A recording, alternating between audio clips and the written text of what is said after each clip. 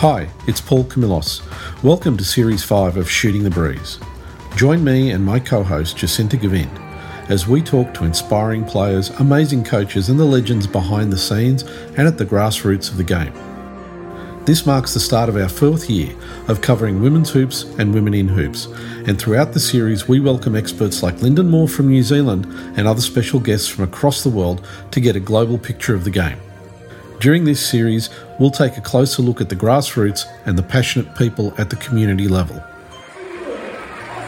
And of course, the 30th edition of the FIBA Women's Asia Cup was recently held in Sydney, where the Opals took bronze and Asia's best players put on a show. Hit that subscribe button, and to show your support, rate and leave us a review on iTunes so we reach more listeners.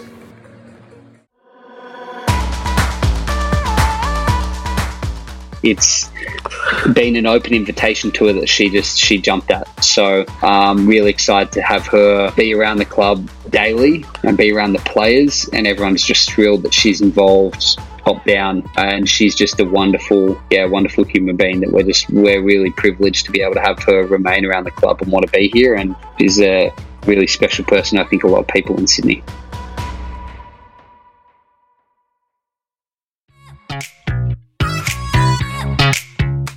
When we spoke with Chris Pongrass, CEO of the Sydney Kings and Sydney Flames, back in episode 132, Clubland, he mentioned Tiana Mangakahia would have a continuing role with the team. The Sydney Flames have now officially announced their plans and T's continuing role as part of the coaching lineup. So now we can share the excerpt with CP where he talks about this, along with the team's heartfelt wish to include T within the Flames fold since her early retirement.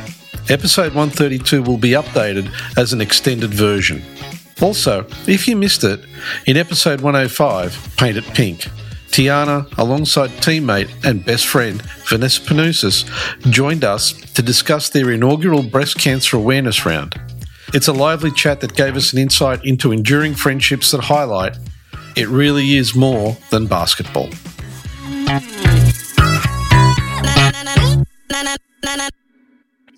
Okay, now, you mentioned earlier Tiana, and you mentioned that she's going to be around the team. Now, obviously, all the WNBL fans have heard the news. How's the club going to keep Tiana around the organisation, and how are you seeing her fitting in over the season?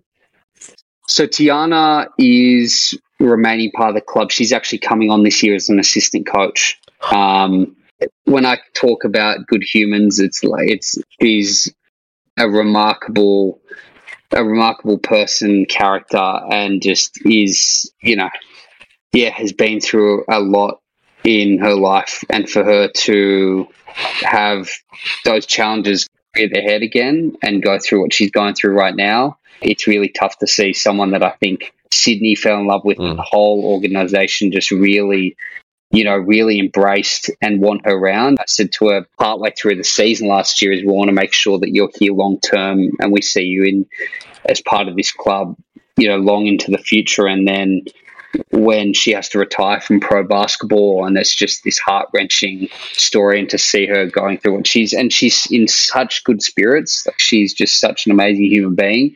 We just want her around the club to the extent she wants to be. So she's coming on as assistant coach, and that was her desire to want to be around. Our ownership group, I think it's really important to note, it's like they would look after and make sure that she's happy, healthy and stable, and she wants to be part of this club. And so we're going to, honour her playing contract and have her back. And she wants to come back and learn the coaching side. She wants to be around basketball. I think it's going to be a challenge for her to go from that player to coach, but to see someone who's just wants to dive in head first into this side of the game, I can't say I'd be strong enough to be able to do that myself, and so, she's already moved back to Sydney, but in a couple of months from being diagnosed, she's here working. She wants to be a coach.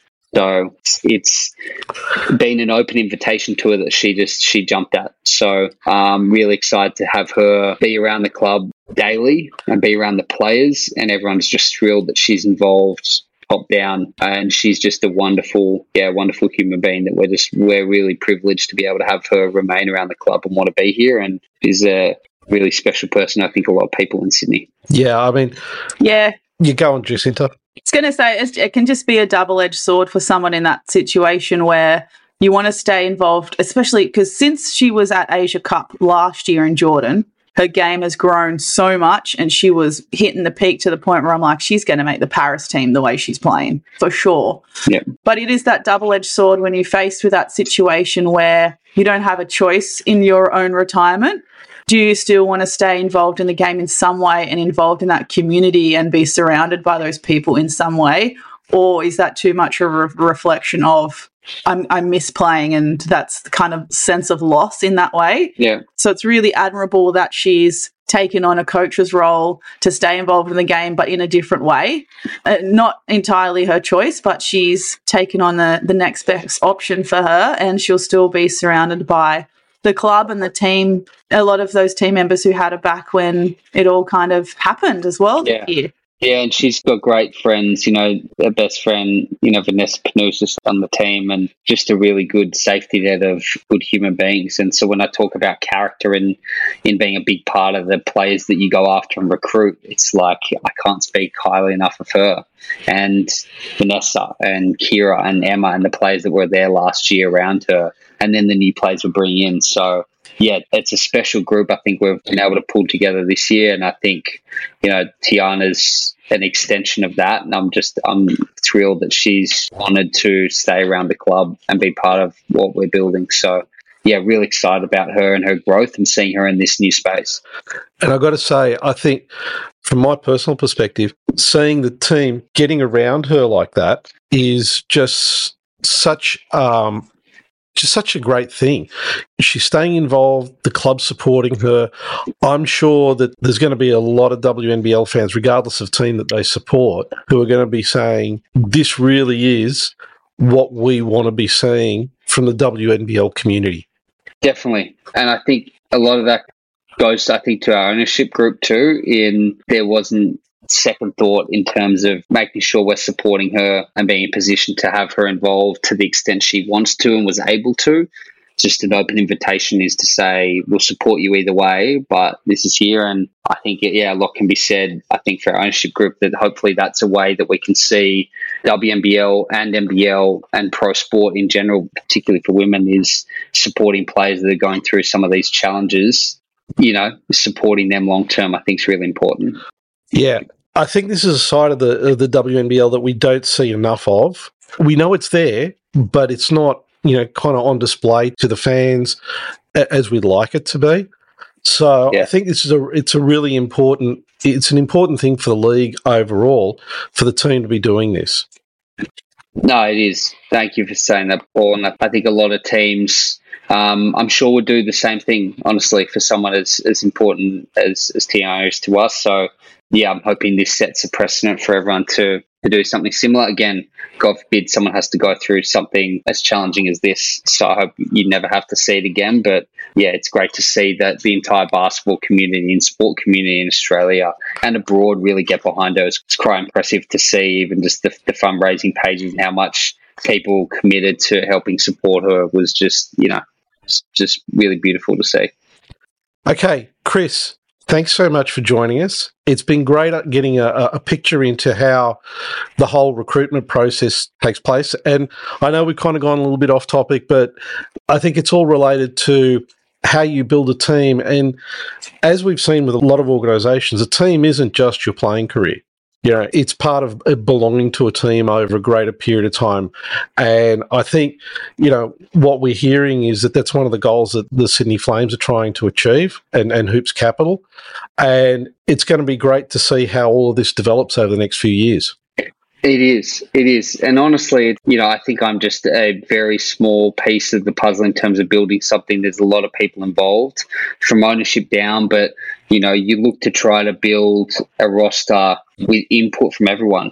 I think it's important is to build a roster as well that's in the coach's vision, that it's not just one person's desired roster. It's something that has input from everyone, from ownership, coaching staff, down to the medical team that have an investment in seeing this succeed, but also to give input into their areas of specialty, I think is really important. And if I can be a conduit to help kind of connect all of them, great. There's a lot of work that goes into it from a lot of different people. And I'm just, I think, a vessel in trying to bring all of that together.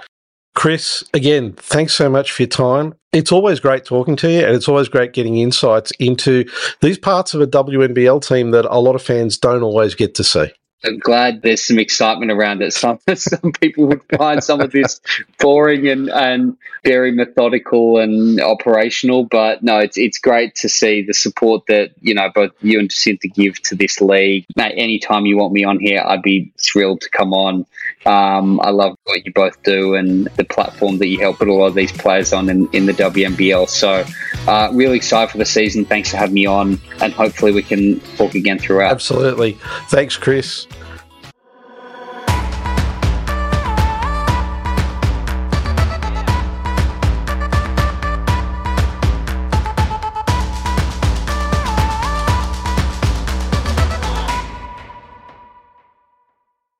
Shooting the Breeze can be found on Apple Podcasts, Google Podcast, Spotify, and iHeartRadio. Don't forget to subscribe and share the podcast with all your friends.